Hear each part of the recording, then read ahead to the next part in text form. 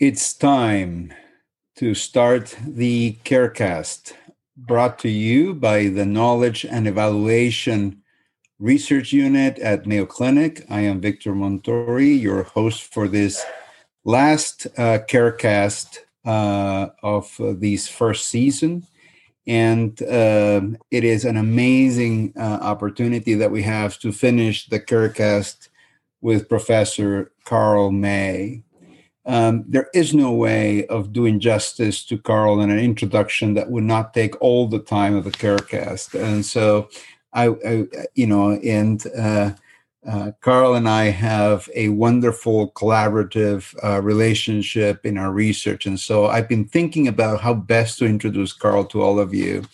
And first of all, he's a sociologist. In what matters to our conversation, he's a sociologist that has focused on on a couple of areas that matter tremendously. One is the normalization of innovations in healthcare. And the second one is the theory of burden of treatment. He is at the London School of Hygiene in London. That does the name, but because we're in full pandemic mode, we are reaching him at home. He's one of those few people who have felt at home during the pandemic, and it is lovely, Carl, to have you. Welcome to the CareCast. Thank you so much, Victor. It is lovely to be here, or to be there. Yes, and to be together. Yeah. Carl is. I should have also said that you're a survivor of the Icelandic volcano disaster that had one upside that we know about, which is the opportunity to have trapped you in Rochester, Minnesota, surrounded by our colleagues of the care unit for a much longer than planned period. But that changed our lives, didn't it? Well, it changed all of our lives. That was actually a much better time than the description Icelandic volcano disaster might have suggested. No, that was really, it was just really good fun. And the thing that I always remember is the warmth of the welcome from people who were saddled with me for yet another week, and who didn't seem to tire of being friendly and polite to me. You make it easy. You make it easy, Carl. So the first question I always ask in these things is, how did you become Carl May? Well, I became Carl May through a series of entirely unpredictable events. So I left school at 16, and I worked as a hospital porter and as a hospital cook. And then I was a filing clerk for quite a long time in the Ministry of Agriculture in London.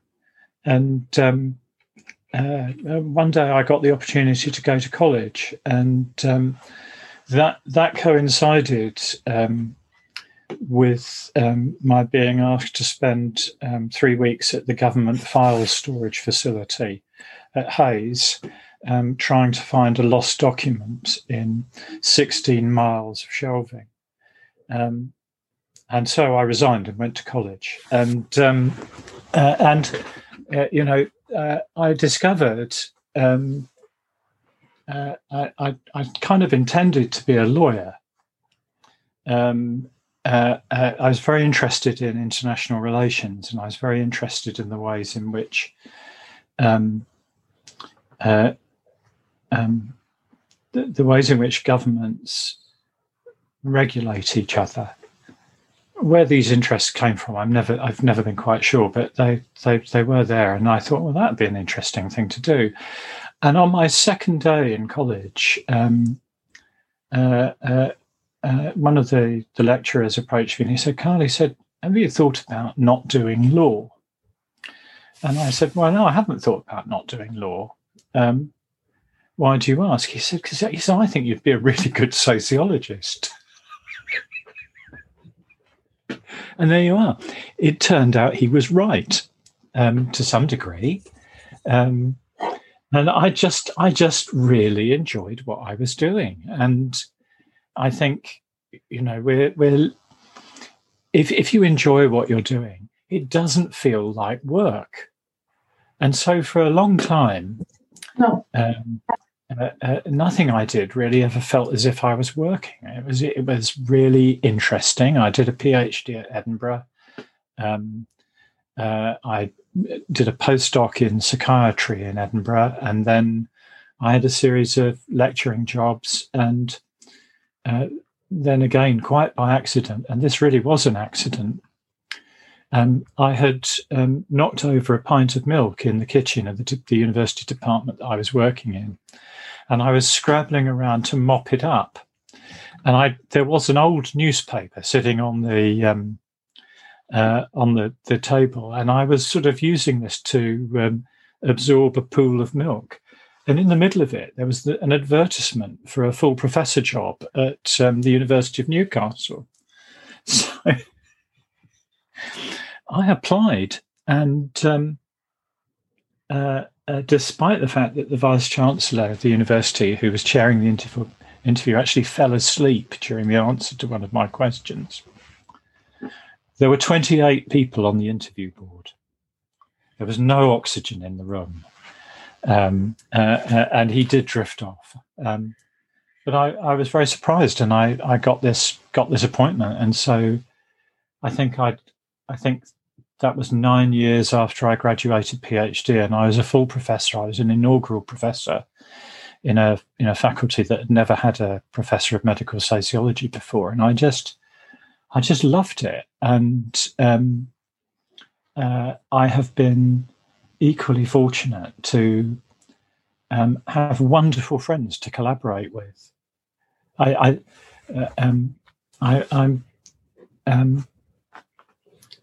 sort of in a world where nothing is planned. There are some things you still have to work hard at, and one of those, I think, is maintaining and sustaining those sorts of collaborative relationships. And also at the same time managing them as friendships and making them into something more than the sum of their parts, because I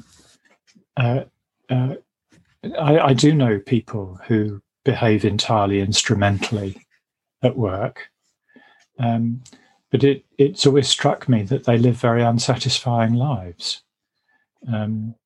Unsatisfying work lives or unsatisfying lives total? Well, I can't speak to their lives beyond work, but certainly I can't imagine that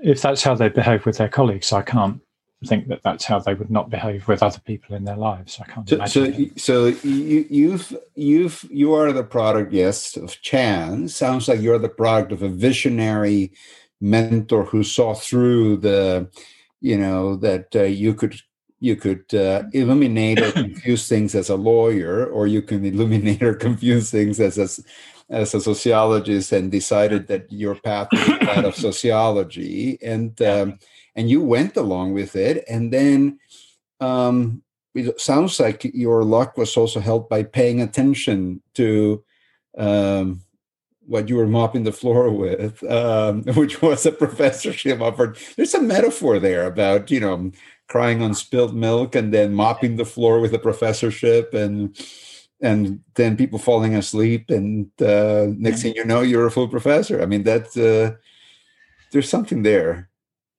There's an awful lot of hard work underneath that, of course. Well, that's the thing, isn't it? Yes. Isn't it? But that's why I say, if you love something, it doesn't always feel as if it's work. Yeah, I'm just going to close the blind because that's all right.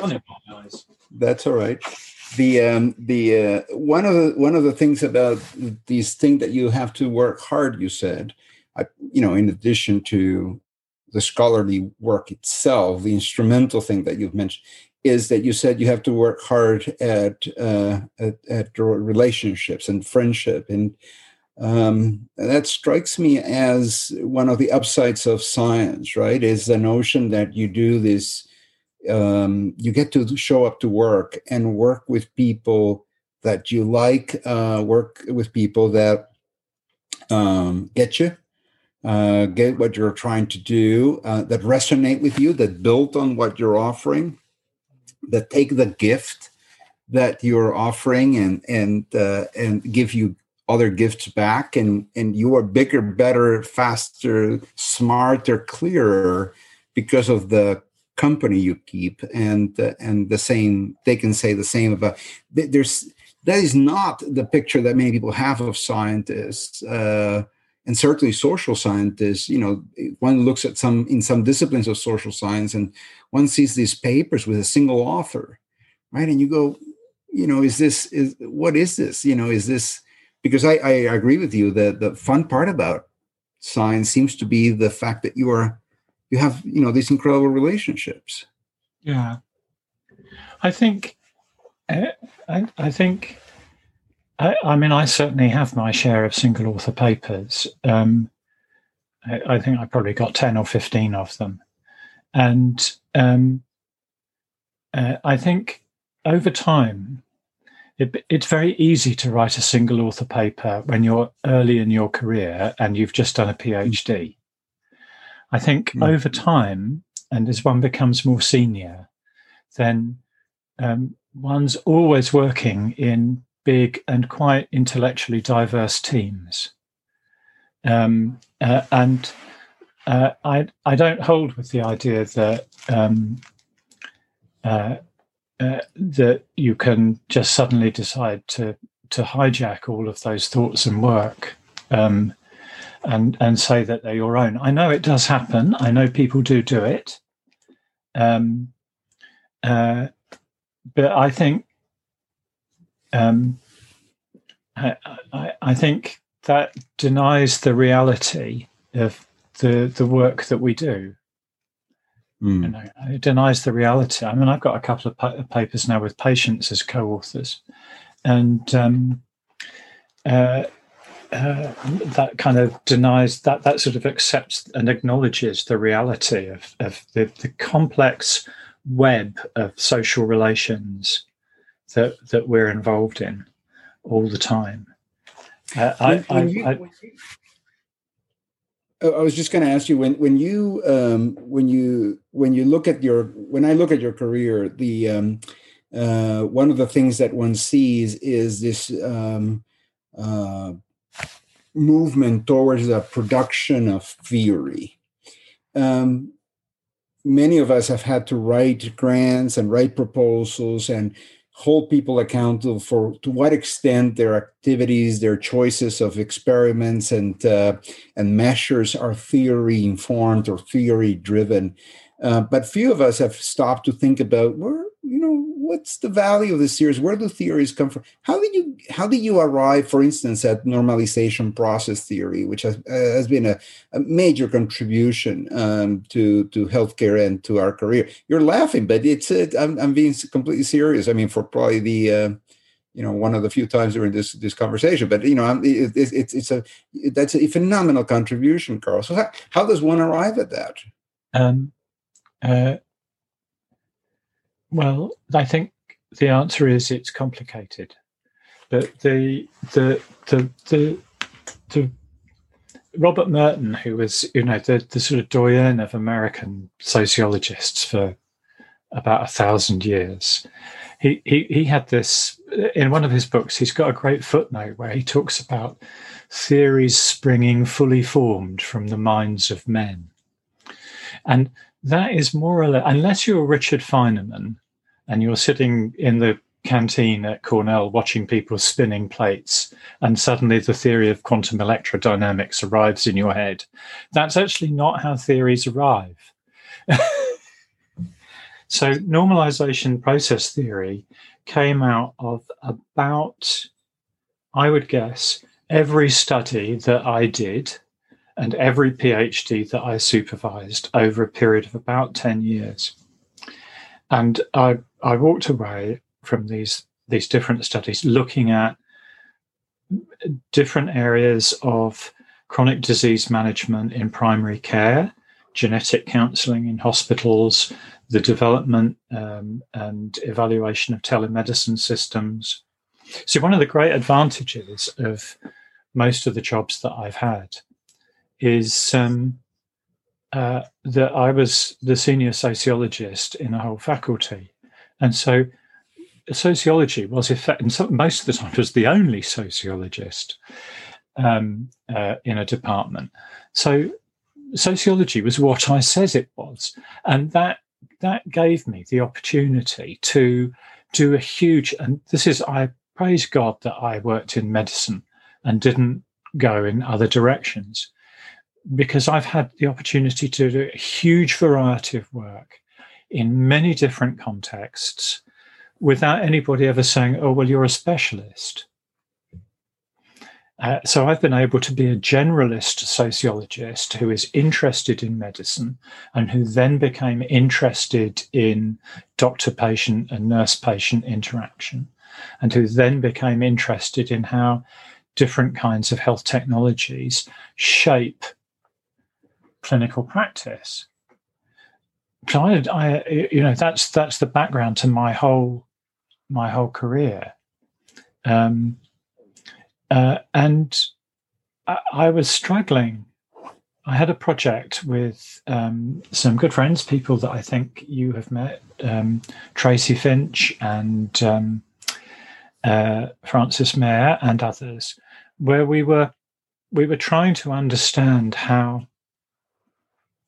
and why the National Health Service in Britain found it so difficult to adopt telemedicine systems.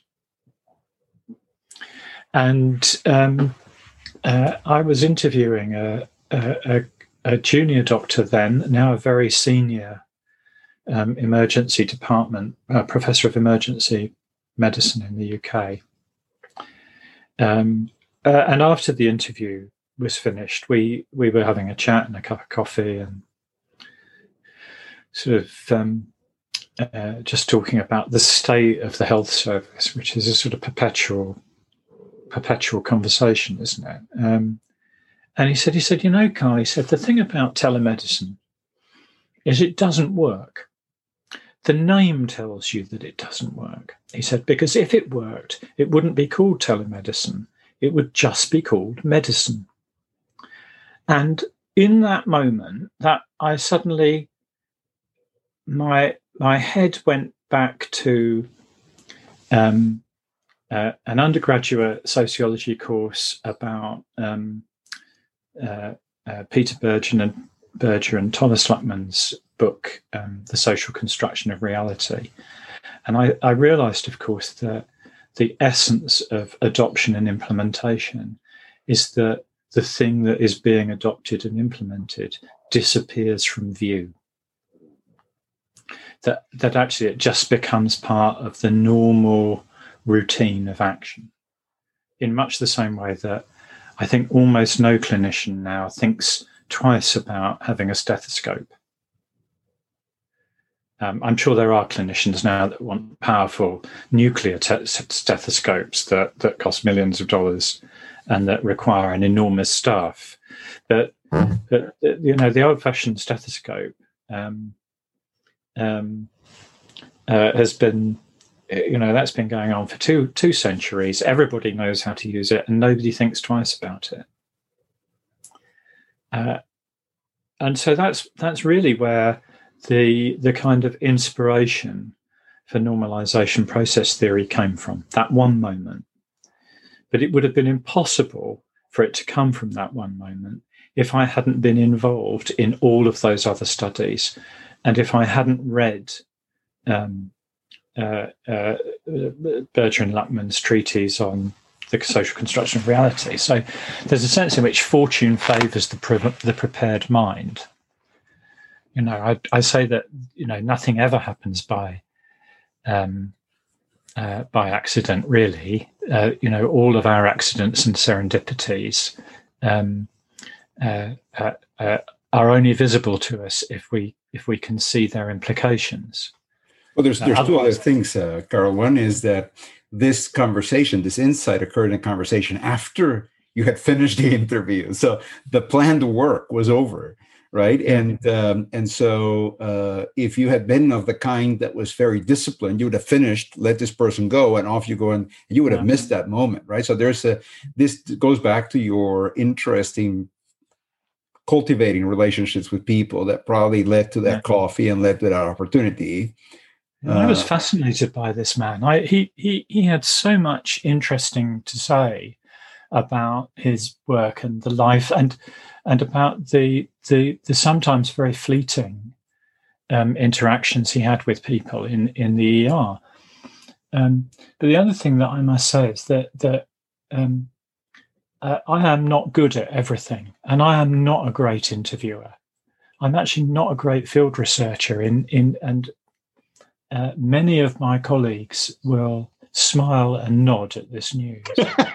I'm quite good at interpreting data, qualitative data. I'm not at all good at actually collecting it.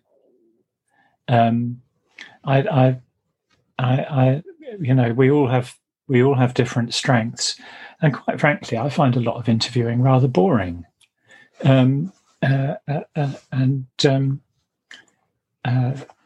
It doesn't suit me temperamentally, and it's not something that I'm particularly skilled. I think partly because as an interview progresses, I'm sort of building a sort of low-level theory of what's going on. And then I want to test it rather than collect data. Because for me, theory is nothing more than explanation. That's all we're doing. When we make theories, we're creating explanations. Or we're trying to build a better explanation for something. What in preparation for this interview, I told you that one of the cringe moments of our interactions, at least to me, came in a delicious dinner that you and I had, well, with our much better halves, right the night before Brexit, the vote, and we were enjoying incredible food and great company, and I said this thing, which of course. Was extremely, you can use any adjective you want, I'll take them all. And I said, girl, why are you spending all this time doing this theory stuff? I mean, what's the value of it? And yet here we are finding the theoretical contributions you've made having incredible practical application in the work that we do. Did you expect when you went into theory that you will have the impact that you've had? I had literally no idea. If I had known how this was going to turn out, I would have been a lot more careful about how I did it. I had literally no idea. I wrote the first NPT paper, which is sort of 2006. I wrote that for a seminar. I didn't sort of intend it to go any further than a sort of expert seminar that was funded by the Arthritis Research Campaign about changing clinical practice. But the reception that I got was so enthusiastic that I sort of wrote it up and as a paper, and then I got asked to give it as a plenary at a big academic primary care conference in Europe, and I did that, and then that work it obviously filled a gap at that moment. It filled a gap, and I think it was attractive to people because it was based. It was not at all philosophical. It was grounded in empirical research, often done independently of the theory building process. I didn't have to push too hard at the door to open it with people who were really looking. There was a real need then. It's different now because there are about 8 million theories of implementation. But then there weren't. So people were looking for something that would take them away from diffusion of innovations theory, which was not helping them, or away from the theory of the theory of reasoned action. Fishbein and Asian's work about intentions and behavioural norms, and something that was a bit practical. So what, in a sense, we did was to describe practice, but then to take it up a couple of notches and say that these were the explanations for this stuff. Yeah, so orienting people to the space and providing an explanation for success and failure. Yeah. So and that seems to have worked, and it. So we described, and then, as you know, I had later on opportunities to go to the Mayo Clinic. I had at the same time opportunities to go to Australia into Jane Gunn's department in Melbourne, which was no less friendly or congenial than the Mayo Clinic, but was much closer to some pretty good vineyards. And so I had the opportunity to work with tremendous people around the world very quickly who saw an opportunity with NPT. And then a series of grants, and some of which were very small, to continue to develop it. And then my partner in crime, Tracy Finch, and Tim Rapley, who was a research fellow in my group in Newcastle, they're both now full professors at in Northumbria University at Newcastle. They put together a great bid for money to develop a set of quantitative instruments to measure these constructs. I'm never going to be a big statistical researcher because I'm very profoundly affected by number recognition dyslexia. So, in fact, I look at numbers and it's just like looking at, I don't know what, grey. It's all grey.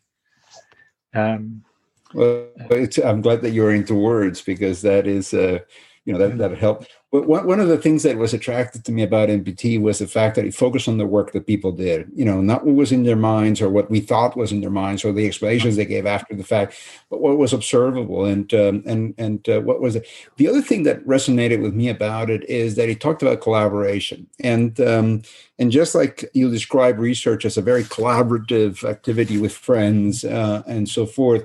The theory that you've developed also recognizes that same phenomenon of collaboration among people as the key machine of implementation and normalization, and that also resonated with us because we've been working on shared decision making and other things, and in those are paradigms where we go from the self-management idea, the motivation idea of patients, to the notion that care is a collaborative activity in which patients and clinicians are working together to make it work, to make care fit, which of course is the theme of this conversation. So that was very attractive to me. Do you think that your appreciation for this idea of people working together is a reflection of, it came from your recognition that you were doing that as part of your research, or is that a worldview that you bring with you and that allow you to see that and put it in your theory, or that it really emerged from the empirical work? I think these things come from multiple sources. So I had actually, as a junior civil servant, been involved in implementing things. Nothing of value or importance. But at the same time, I sort of had a sense of what you need to do to get something done. That I remembered that sometime after I began the project, I think that this comes from having a sociological worldview, because that says humans are social creatures. The whole business of being human is about interacting with others, and if we are denied the opportunity to interact with others, terrible things happen to us. So, if you go to the Supermax in Marion and look at prisoners who are kept in a concrete box for 40 years, they're in a pretty terrible state because they're completely denied opportunities for sociability. But in history, we see very few big things that happen because of individual behavior change. We see lots of things that happen because of collective action and collaborative work. But Carol, the mythology of discovery, the mythology of advancement is often told as the story or the history of usually a man of that like you said, saw it and made it happen on the force of his will, right? And there's this strong mythology of the individual making a difference. I think that's true, and I think that's because those sorts of narratives are hugely attractive, and also because they're quite easy to tell.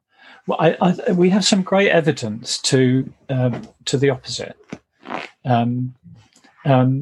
If you read the transcripts of JFK in the Oval Office during the Cuban Missile Crisis, it's absolutely clear that he's making decisions. But what he has in front of him are an enormous team of people who are talking to him all the time. So this is collaborative work and collective action at its best. A book that I go back to again and again and again are the diaries of Lord Alanbrooke, who was the Field Marshal in charge of the British Army during the Second World War. Almost nothing in these diaries is about him. It's all about him and other people. It's about his relationships with Winston Churchill or Eisenhower or any of these people. It's about the creation of a network of actors organized around very different versions of a common cause. And we, in medical research and in health services research of different kinds, we neglect these wider kind of opportunities to explore and understand behavior to our peril, because we say, these things only happen in medicine. But you only have to pick up a history book to see that they happen everywhere all the time. So when one looks at your career, then do you recognize a principle or a set of values that has been pushing you forward? Yeah, I do. I think I feel very strongly that behavior matters, and how we behave towards each other matters.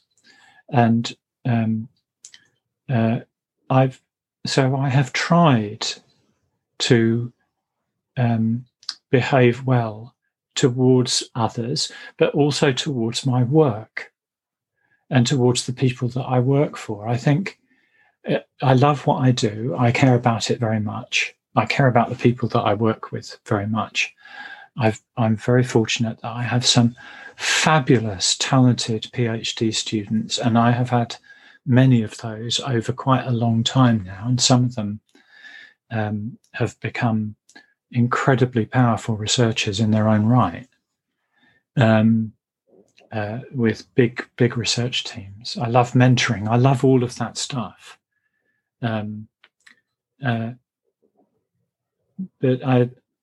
so my values are around trying to do the right thing.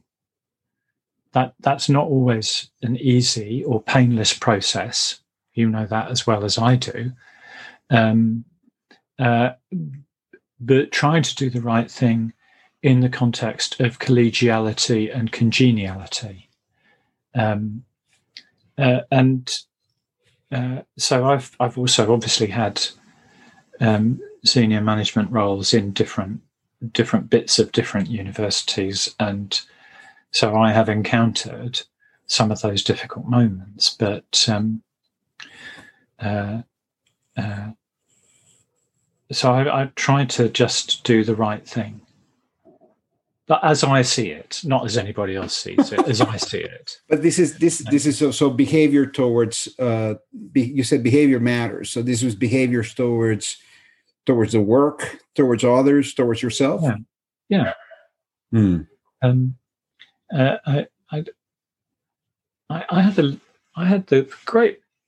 I don't know whether it was the good fortune or the great misfortune to be assigned a leadership coach at one point in my trajectory. When I think it was thought by my employer that I might one day want to be in charge of something important, and it turned out that she was an exceptionally astute and interesting woman, and a coach. Yeah. And she sort of encouraged me to think a lot more about behaviour and what was good and what was bad, and to be very clear about what I would tolerate from others, what was acceptable or unacceptable. And I found those conversations extremely useful at a time when, like a lot of people in healthcare, in higher education, in any kind of organisation, I was confronted with people who were behaving in a very difficult and challenging way, and I was being pulled in several different directions, and that sort of helped me get back on track, really, in terms of what personal integrity means to me at work. I think it's very easy to possess personal integrity when the mortgages of others don't depend on you.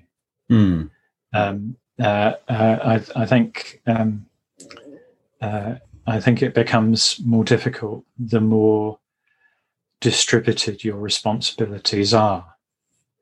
There's always an easy way out of lots of problems. So I'm not going to suggest that I've suffered immeasurably for my art, because obviously I haven't. But I have tried to behave well towards my data, and behave well towards my colleagues, and behave well towards myself in those contexts. Yeah, well, it seems like that's is a good way of. In fact, it resonates quite strongly with our in the Care unit. We have this set of values that we make explicit as part of our culture, which is that we're patient-centered, that we try to act in high integrity ways, and we try to act with generosity. And I suspect that coincidence of values is one of the things that made it easy for us to work together, Carl. One question that has come through, I think, connects this conversation we're having about behaviors with the conversation that we had earlier about normalization. And one of the things that has normalized in some of our institutions in healthcare and is come to the fore, I think, with significant strength recently. And it's unfortunately it's only recently with this significant strength. It's the issue of the extent to which we have organizations that are cruel, oppressive, exclusive of groups in the United States, I think, and in the UK to some extent, in Europe to another extent. Those groups are sometimes defined by racial, ethnic characteristics, by migratory status, by gender.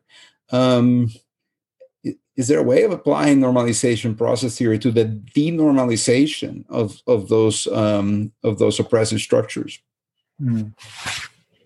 I hope so.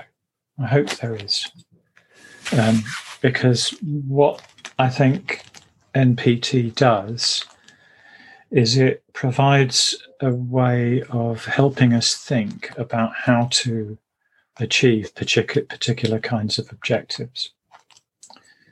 I'd say that an implementation process is defined by the translation of strategic intentions into everyday practices. So if our strategic intention is to replace one set of practices or one set of categorizations with another, then implementation science as a field ought to help us to understand and to create route maps and waypoints that we can travel down. But I think the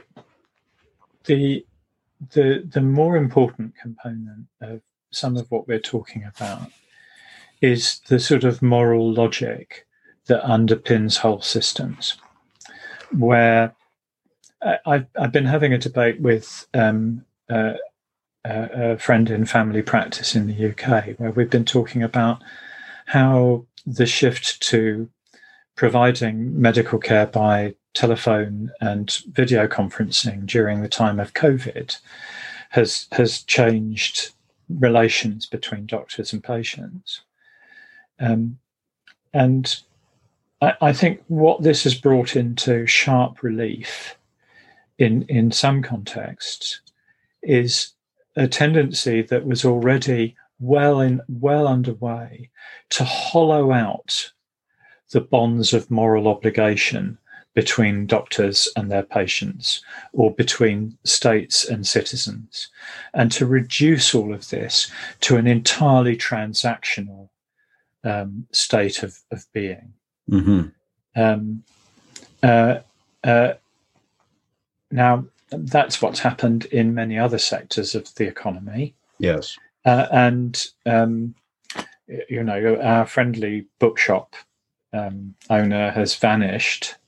The lovely bookshop over the road from the Marriott Hotel in Rochester, the Borders, I think it was, that I really used to enjoy going into, and I got a great pile of books every time I went to, or every time I came to Rochester, where you could actually speak to somebody who was knowledgeable about books, has vanished, and it's been replaced by Jeff Bezos, who probably doesn't want to talk to me about what the best sociology book on the market at the moment is. Although perhaps he does, I don't know.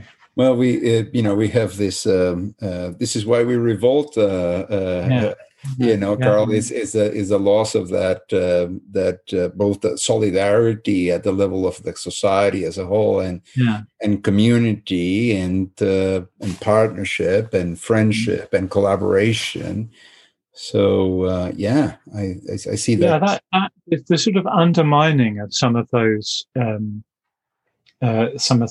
features of the societies that we live in, I think, has been quite interesting, and their replacement by other forms of attachment, I think, is equally interesting.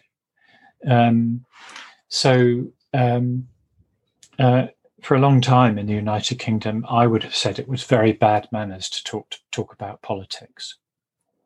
By and large, unless you were with people who were in the middle of it. I would never, for example, wander around to my parents' neighbours and say, "Well, how do you feel about the Conservative Party?" or whatever. It would have just. But what Brexit did, and you talked about Brexit, which did a grim night in many respects, leavened only by that lovely conversation and I recall an excellent bottle of claret. But that created a set of political attachments that weren't about political parties. In much the same way, I think we see happening in the United States, a set of political attachments that aren't really about being in a political party, but are about objecting to the way in which politics and economy are organised in different ways. Although the difference between the United Kingdom and the United States, as far as I can see, is that most of the people who are objecting in the United States are carrying automatic weapons and wearing funny hats. Whereas both countries are trying to challenge their first names on a daily basis. All but united. Let me go back to theory because this series is about care that fits. And one of another phenomenal contribution that you've made, in which we have had a bit of a contribution ourselves in the care unit, has been this theory of patient work and patient burden and treatment burden. How did that come about? It's a natural consequence of looking at the normalization of clinical innovations. If we're going to look at the normalization or implementation of different kinds of clinical interventions, then to fail to look at their impact on the people who they are intended to benefit, I think, is negligent. Actually, I think everybody wants to believe that whatever new machine or decision-making tool or whatever that we introduce actually really does improve the lives of its users, but very often it's just more work that is difficult to fit in. And I had, in 2011, I had a period of very acute and nearly fatal illness that meant that I was not well for a couple of years. And I really began to think about all of the work that I was having to do for different doctors, and the immense amount of work that my wife had to do to sort of keep me tracking back and forth to hospital and to different clinics and things like this, and plugging me into whatever tube people felt like plugging me into that day. And I began to track this, and at the same time, my mother-in-law was sort of entering her decline. And one day, as a sort of experiment, as a thought experiment, Christine and I, my wife and I, plotted out a map of all of the people who were actually contributing to keeping her out of an assisted living facility, and sort of mapped what they were doing. And it came to, there were about 30 people involved. And I thought, what an enormous amount of work is going on here. Actually, much, much more work than would ever have happened if she had gone into an assisted living facility where, she would have been looked after a bit and, and I sort of began to do that for myself as well. And we kept a time diary of my mother's hospitalizations, things like this. And I just suddenly became aware of the enormous workload of ordinary healthcare, not anything that's innovation, but just if you are involved as a patient or a caregiver in the management, the self-care of chronic multi-morbid disease, the huge body of work and time that involves, and the way in which that stretches out across networks. And so we wrote this, and you were a co-author, and so were members of your group, Casey and Nathan Shippey and David Eaton and people like that. We wrote a series of papers, the cumulative complexity model, the burden of treatment theory model, Casey's bruise model, that sort of brought up to date the sociological interest that had been very long-standing in what people need to do, the work that had come out of Anselm Strauss's research group in San Francisco, which I go back to again and again now for all kinds of reasons. But and his PhD students, Juliet Corbin and Kathy Chalmers, who died this last year, Adele Clark, those kinds of people who were doing these fabulous studies of patient life and patient work. And I think what we did was to ask ourselves not about what's the work that you have to do to be a patient, but what is the delegated work that comes from a healthcare system. And this is, I think, where your interests in sort of industrialized medicine and mine in wireless patients coincides, because it is about that there has been a qualitative change in the nature of patienthood over the past 3 decades, where now it's not simply just about reformulating one's identity in relation to a physical, physically embodied. Getting a new passport for the country of the sick, so to speak. It's actually about becoming an unpaid member of the healthcare workforce.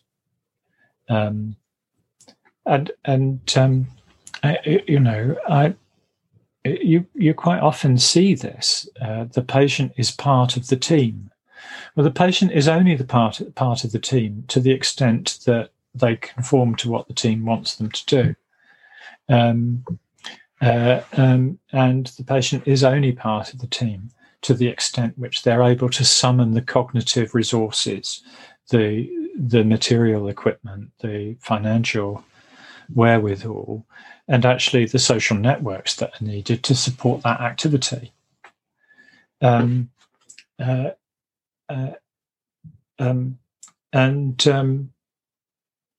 I find, I feel very strongly that that's something that needs to be thought about. That innovations are great for healthcare systems, but actually they're not always great for the people who are intended to benefit from them. And so there is the Janus-faced nature of healthcare innovations. On the one hand, we're all benefiting from things that will keep us alive longer and polish our pancreases and all of the other stuff. But at the same time, we're having to give up more and more of our cognitive and informational and material capacity to actually work with that. So it's again, there's a unity to this, which is that the burden of treatment theory.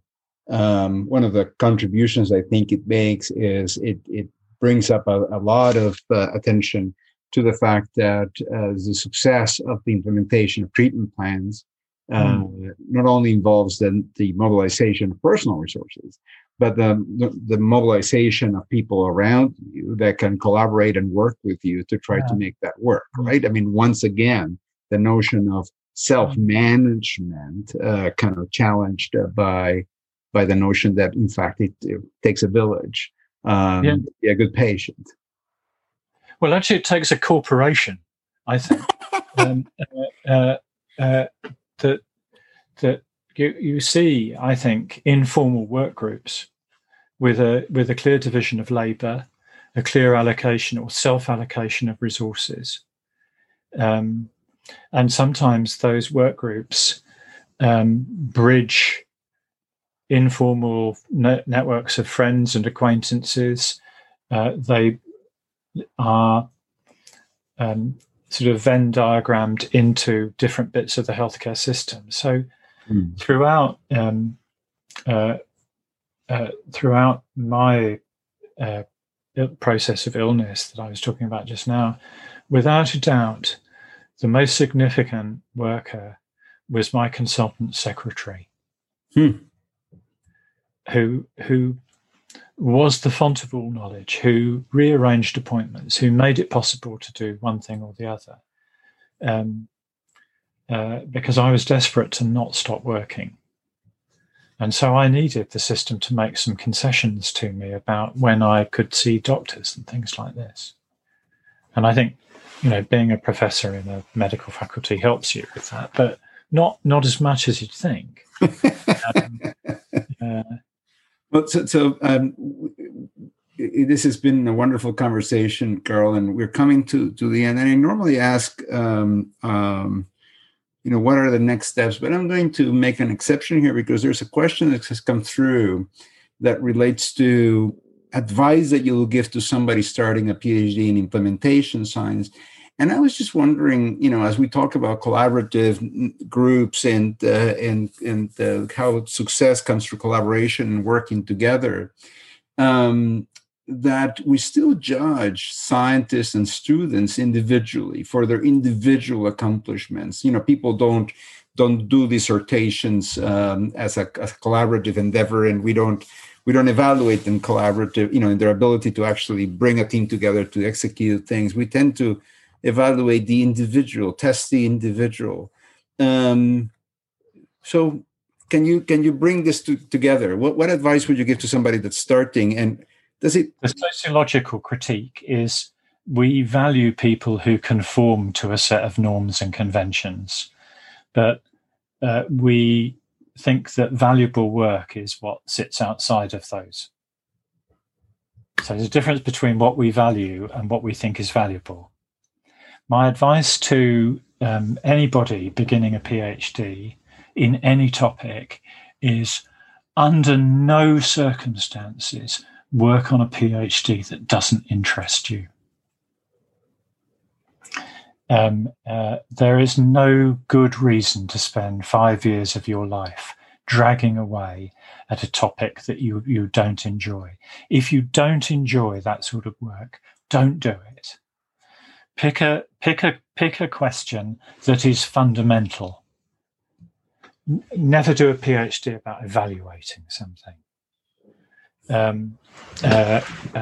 Who cares whether it works or not? The really important question is why. So fundamental questions are much more important than pragmatic ones. Even when the money is for a pragmatic thing, find a fundamental question to ask. I was very fortunate that I could absolutely choose the topic of my own PhD. Nobody tried to control it. Nobody could be bothered actually to try and control it, as far as I could see. But those were very different times, and I was able to read and study what I wanted. So I say, if you're going to do a PhD in implementation science, find in it what you believe you are going to love, because otherwise it's a hard journey. And how do you deal with fear? Because it seems like, if you pursue what you love, sometimes you're going to find yourself in pretty dark places where people may not have been, where others may not understand why you're doing it, and you'll be completely consumed by imposter syndrome and so forth. So how do you handle that? Well, there are two ways that you can do that. There's some people become entirely narcissistic, which is a very successful strategy, I have to say, in those circumstances. But, we all have to... The really important thing to know about any research career, all research careers end in failure, all of them, because at the end of the day, the problems are still there to be solved. We can only make an incremental contribution to getting there.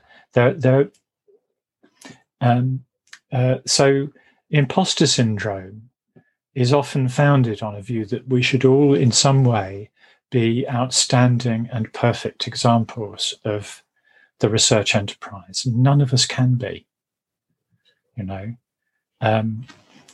failure is the single most important thing that we can do, because that tells us what we need to learn, how we need to grow. I'm not suggesting that people should fail their PhDs, but I am suggesting that people, the imposter syndrome is something that is foisted upon us. None of us need to be imposters. We do need to have a sense of proportion, and we do need to care less about what some people think of us. Well, Carl, the answer to my question as to why the heck work on theory, I think you've explained this as about the value of fundamentally asking questions of why. And and you said in the preparation meeting that we had something that stuck with me, which is that the most practical work that you've done is your work on theory. Well, it is. I mean, without a doubt. I've provided, and other people, very close collaborators who have worked with me on those projects, Tracy and Tim and you and Jane Gunn and Francis Mayer, many others, have